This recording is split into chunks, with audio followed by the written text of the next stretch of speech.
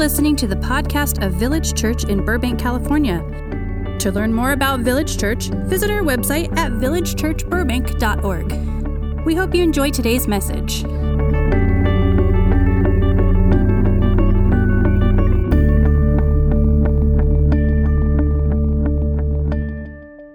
This morning, we're going to look at an event that I believe is one of the most important events in the story of Jesus' life on earth, as recorded in the Gospels.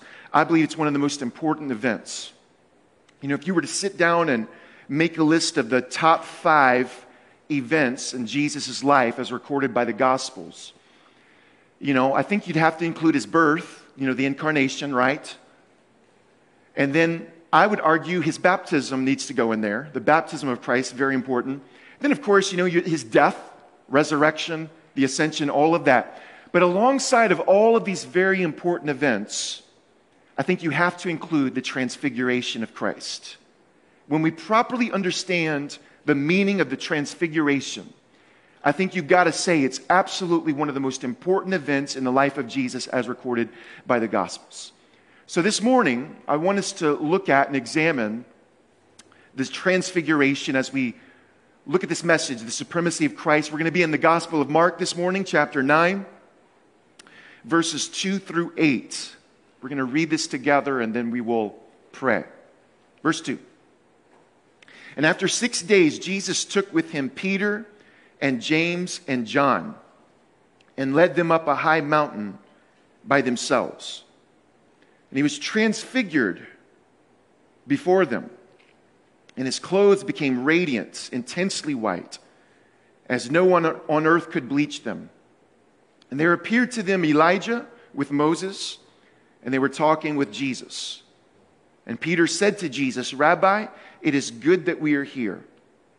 Let us make 3 tents, one for you, and one for Moses, and one for Elijah." For he did not know what to say, for they were terrified.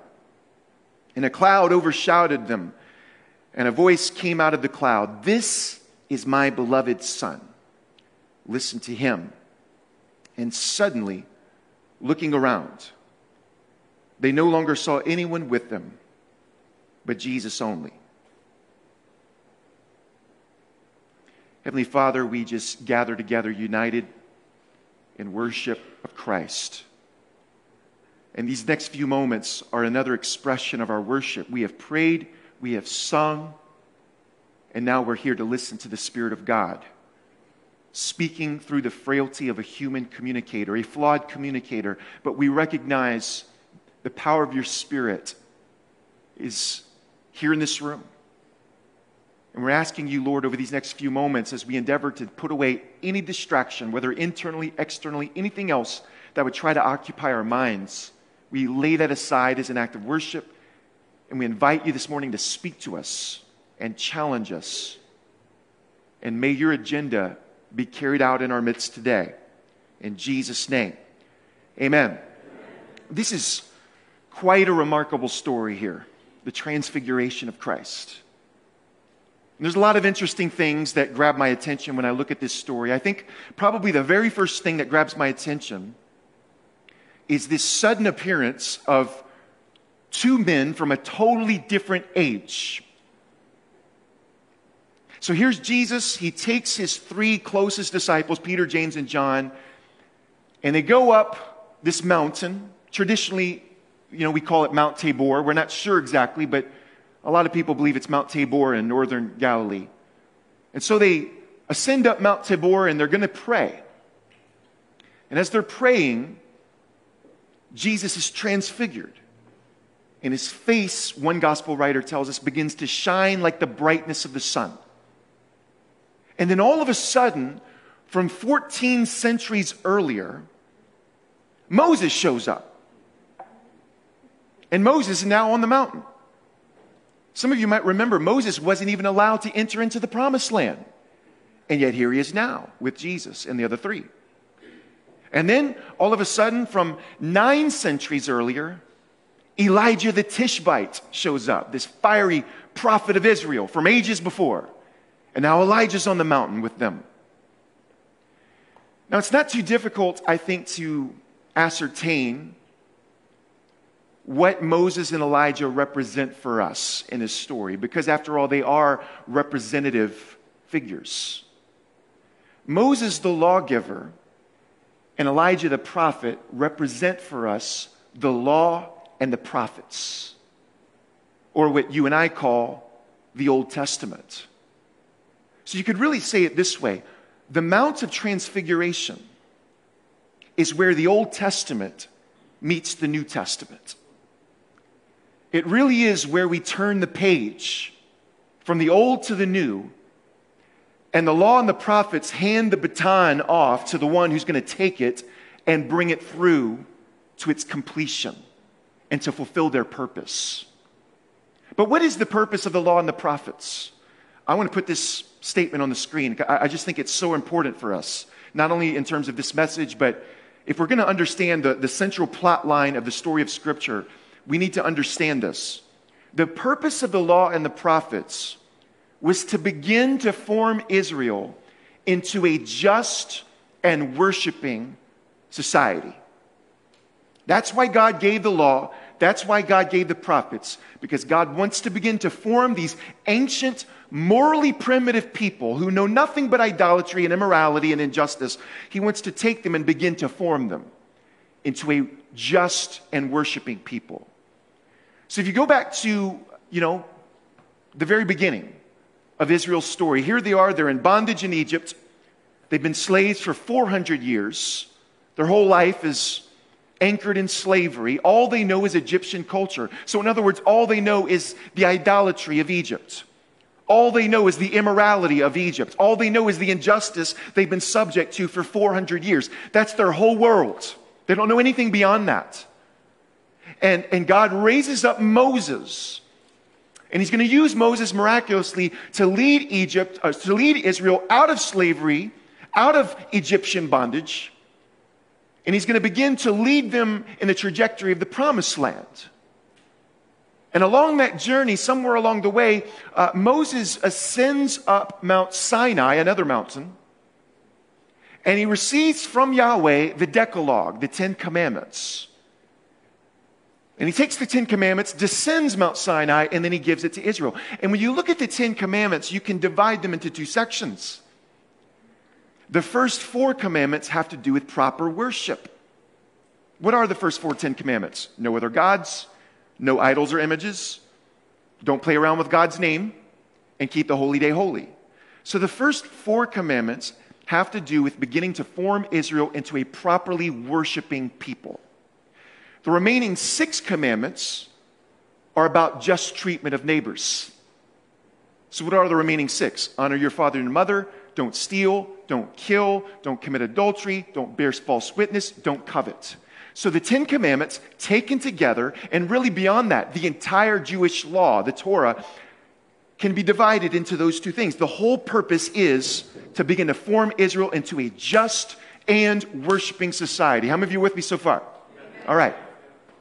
Over the next few hundred years, God begins to send prophets. He unleashes these prophets. These prophets are God's mouthpiece to Israel, and these prophets poetically are going to call Israel to account. They're going to engage in a form of self-critique. And taken together, the general message of the prophets is this. The prophets say, Israel, we're God's people.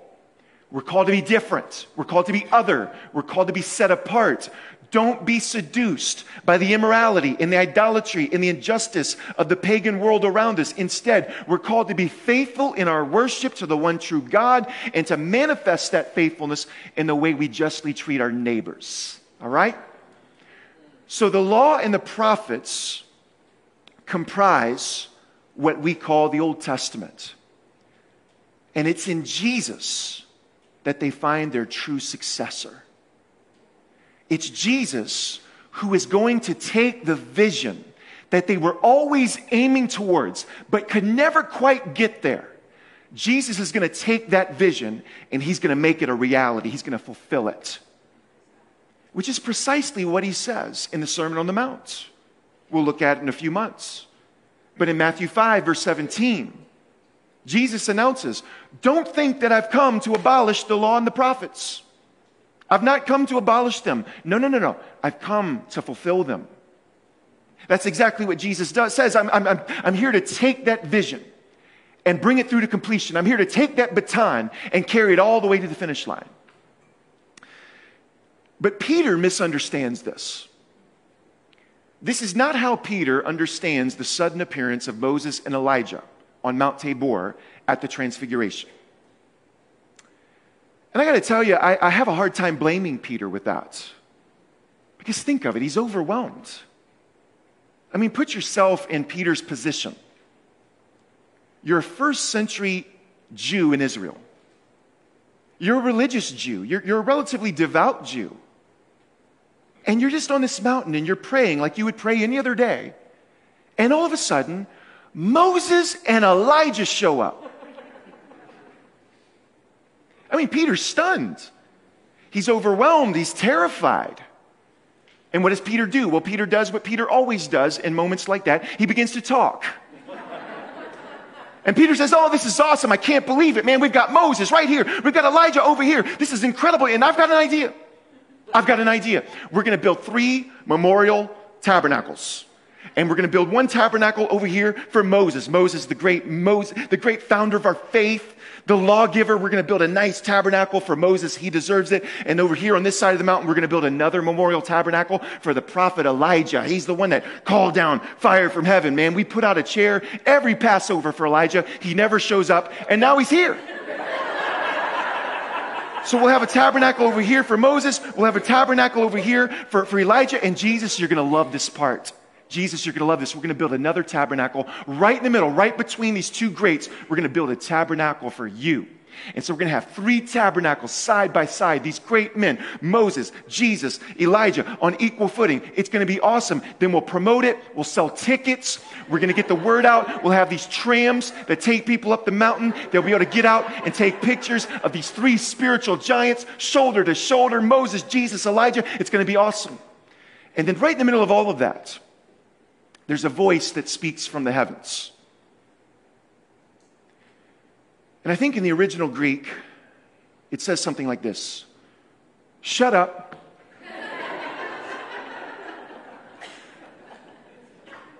This is my beloved son. Listen to him. And Peter passes out. And Jesus walks over and he touches Peter and he jostles James and John. I mean, they both had way more than they can handle. Their minds are exploded. And these 3 men open their eyes and they begin to look around, and Moses is gone. And Elijah's nowhere to be found. The only one who remains is Jesus. Because listen to me. Jesus is what God has to say. Jesus is the perfect fulfillment of everything God has to say. That's my sermon today. That's the golden nugget I want you to take home with you this morning. Jesus is what God has to say.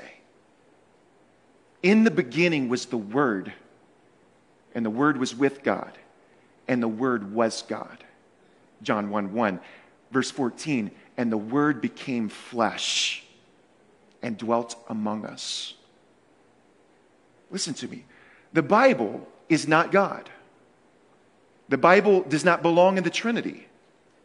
But what the Bible does is it points us to God. And Jesus is God in the flesh, God incarnate, God among us. Because God could not say everything God wanted to say to us in a book, God said to us in the form of a human life, the living Christ. The true, pure, perfect, unadulterated Word of God. Now, the Bible is the Word of God, but only in a penultimate sense. What the Bible does is it points us to God. What the Bible does infallibly, what the Bible does inerrantly, is points us to Jesus. Jesus is what God has to say. The story ends. This is my beloved Son. Listen to him. Now, the law and the prophets have their place. In the midst of the pitch blackness of the pagan night, the moon and the stars give Israel enough light to be able to see and find their way around. You understand the law, we can see the law as sort of like the moon. You know, if you're out camping out the middle of nowhere and there's no electricity and there's no artificial lighting, the moon can give you enough light to be able to see around and find your way forward and meander around. And in the midst of the intense, dark, pagan immorality and idolatry of the culture that ancient Israel found itself planted in, it was the law, it was the moon that gave them the light they needed to be able to see clearly enough to grope their way forward. And the stars are like the prophets. You know, if you know what you're doing, you can use the constellations to navigate. And so you have the Isaiah star, and you coordinate that with the Jeremiah star, and the Ezekiel star, and the Daniel star, and the Hosea, and Amos, and Micah, and Habakkuk, and all of those stars. And so together, the law, the prophets, the moon, and the stars, in the midst of the raging darkness of the ancient world, they give Israel a way to find their way forward and to see clearly enough to grope their way forward. But listen to me, folks. When the sun of righteousness rises and the new day begins to dawn with the coming of Christ, the moon and the stars, they're still there, but they recede. They fade into the background. Why? Because the one whose face shines brighter than the sun has appeared. Because Jesus is what God has to say. Let's work on this a little bit. So again, Sermon on the Mount. We'll get to this in a few months. Jesus makes a very interesting statement. He announces, you've heard it said, an eye for an eye and a tooth for a tooth. Where have they heard that said before? Somebody tell me. Where have they heard that said? Old Testament, the law. It's written right there in the law, in the books of Moses. An eye for an eye and a tooth for a tooth. Jesus shows up and announces, you've heard it said, an eye for an eye and a tooth for a tooth. But I'm telling you this. I'm saying this to you. Turn the other cheek. A few verses later, love your enemies. Now, do you understand how provocative a statement like that would be in first century Israel? This is why numerous times throughout the Gospels, when Jesus gets done teaching a crowd, it says something like this, and they were all amazed at his teaching. You'll see it several times. They were all amazed. And every time it gives a reason, here's what the reason is. They were all amazed at what he had to say. Why? Because he spoke as one having authority, not as the scribes. When the scribes taught, they always had to appeal to the Torah. The Torah says this, the Torah says that, the Torah says this. Jesus shows up and says, I'm telling you this. I'm saying this to you. And see, this is what we have to understand as a Christian church. Jesus is not just one revelation of God among many. He's not just one revelation of God that we put side by side with every other revelation of God, just like Peter wanted to do with the tabernacles. Jesus is the perfect revelation of God that sums up and completes all others. Somebody say amen. Amen. And we've got to understand that. Because if we don't, we start getting mixed up about things. And to be honest with you, sometimes I think there are people that get intentionally mixed up. And they actually, if you can believe it, use the Bible to hide from Jesus. You understand the cleverest way to hide from Jesus is to do it like this. Not now, Jesus. Not now. Jesus, I know you've called me to love my enemies. I know you've called me to bless my persecutors and forgive my transgressors. And I know that you spread out your arms on the hardwood of the cross and you prayed over your executioners, Father, forgive them, for they know that what they do. And I know you've called me to follow your example, to take up my cross and do the same. But right now I'm reading in Joshua. And I found this passage where Joshua pulls out a sword and slaughters his enemies. And that's just anointed, man. The Spirit's all over this. I'm going to pull up my highlighter and highlight that. That's such a good passage. Yes, amen. Let me tell you a secret, and it's not really a secret because I think a lot of us know this intuitively.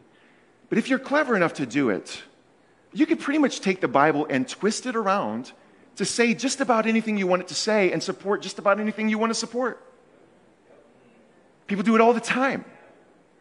I'll prove it to you. Sometime this week, come bring me your list. Bring me your list and say, Ryan, here's my list of things I want to believe. Here's the list of things I want to believe theologically, politically, socially, just about life in general. Here's my list of things I want to believe. Give me your list and give me 5 minutes. And I will write down a list of Bible verses that will prove that you're right. But you see, all you've done is you've just taken the Bible and you've turned it into your errand boy to do your bidding. And there's something about the living Christ that transcends all of that. So for example, one day the Pharisees they catch this woman in the act of adultery. Somehow. I don't know how you do that. That's between them and God. But they've caught a woman in the act of adultery. And they're going to bring her to Rabbi Jesus. They find him, they take this woman, they throw her at his feet. And they say, Jesus, we've caught this woman in the act of adultery. She's guilty. Moses and the law tell us that we need to stone such a woman. What do you say? And you know what? So far, they're absolutely right. If you're going to chapter and verse it, if you're just going to go, well, the Bible says, they're right. The Bible does say to stone Israelite adulterers. So they say, all right, here it is. We've got this woman, caught her in adultery. She's right in front of you. Moses, the law tells us, stone this woman. What do you say? And Jesus just ignores them. And he begins to write in the dust. We want to know what he wrote. People speculate about it all the time. We don't know what he wrote.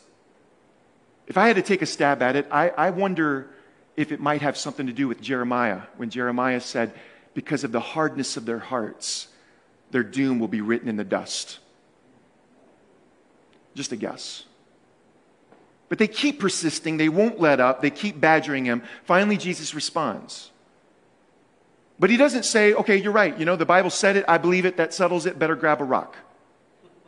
He says, okay. I mean, you got the Bible and all.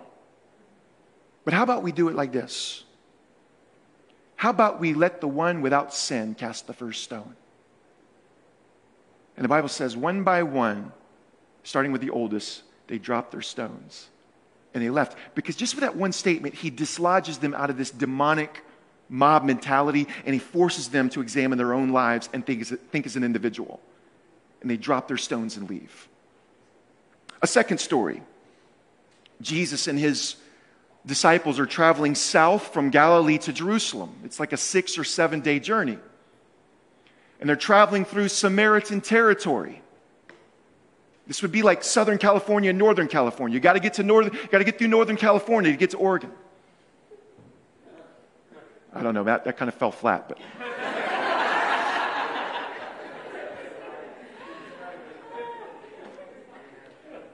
they're traveling through Samaritan territory. They're dependent on the hospitality of Samaritans.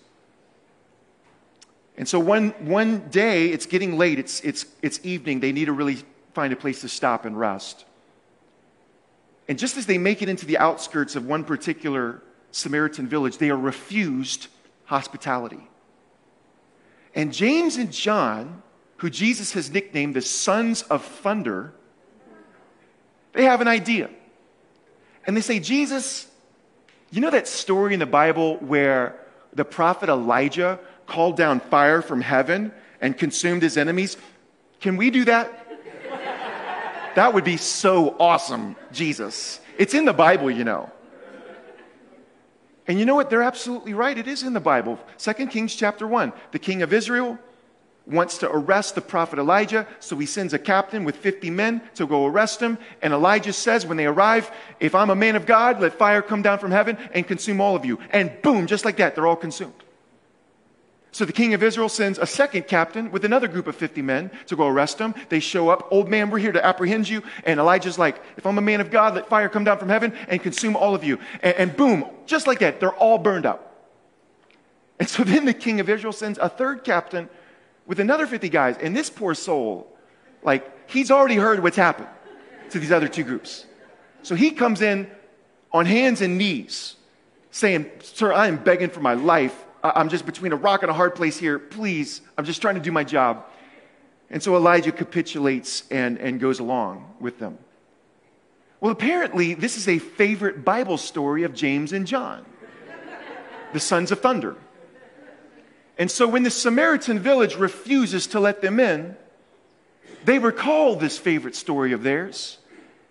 And they get this idea and they tell Jesus, "Jesus, can we," and by we really mean you, "can you call down fire from heaven and burn up this village?" And listen to how Jesus responds. He says, "You don't even know what spirit you're of." And I just want to say this as a side point. Do you know that it is possible for a person to have exhaustive knowledge of the Bible and pristine theology and be of the total wrong spirit?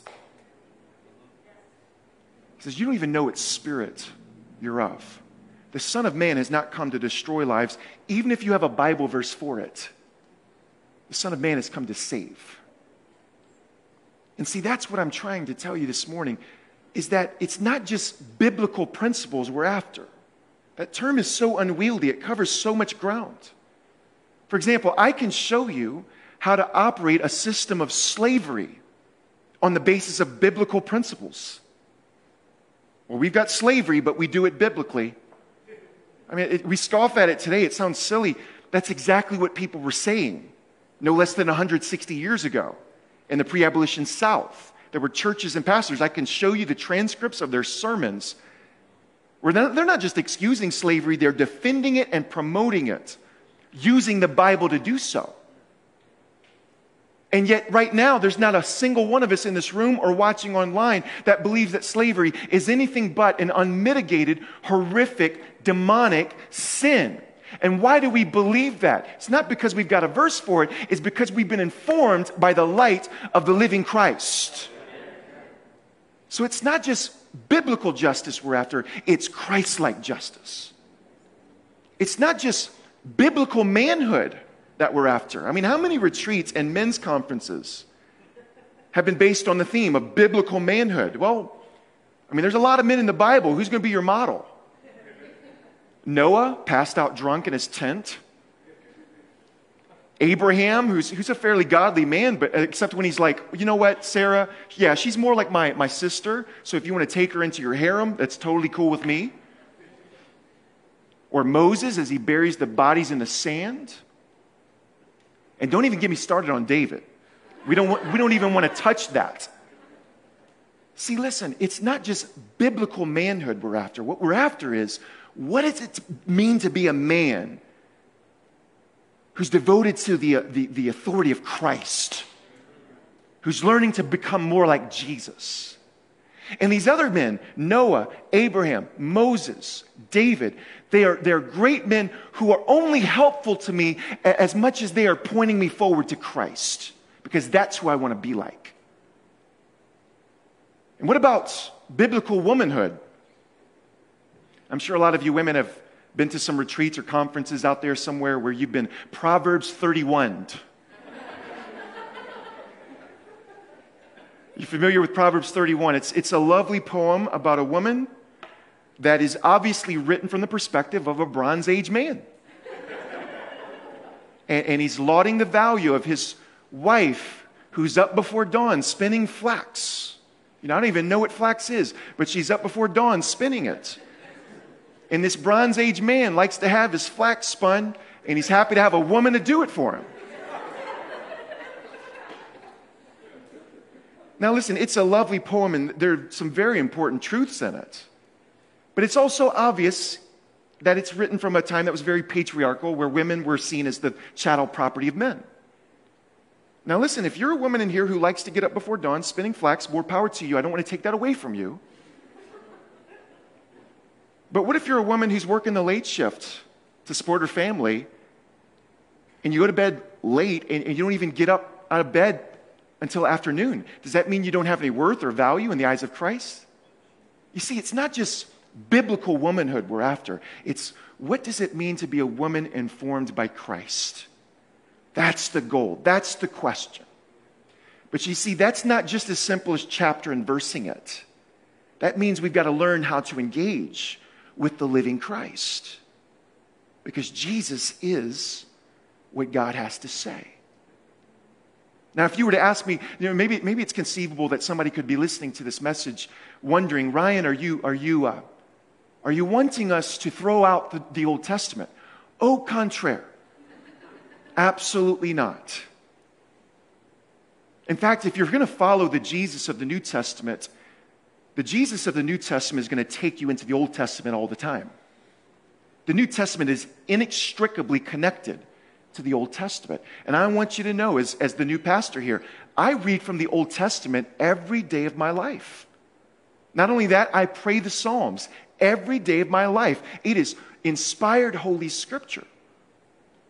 But what is the Old Testament? The Old Testament is the Jewish canonical text appended to the beginning of our Christian scriptures. And why do we have this prequel that's 3 times larger than the New Testament?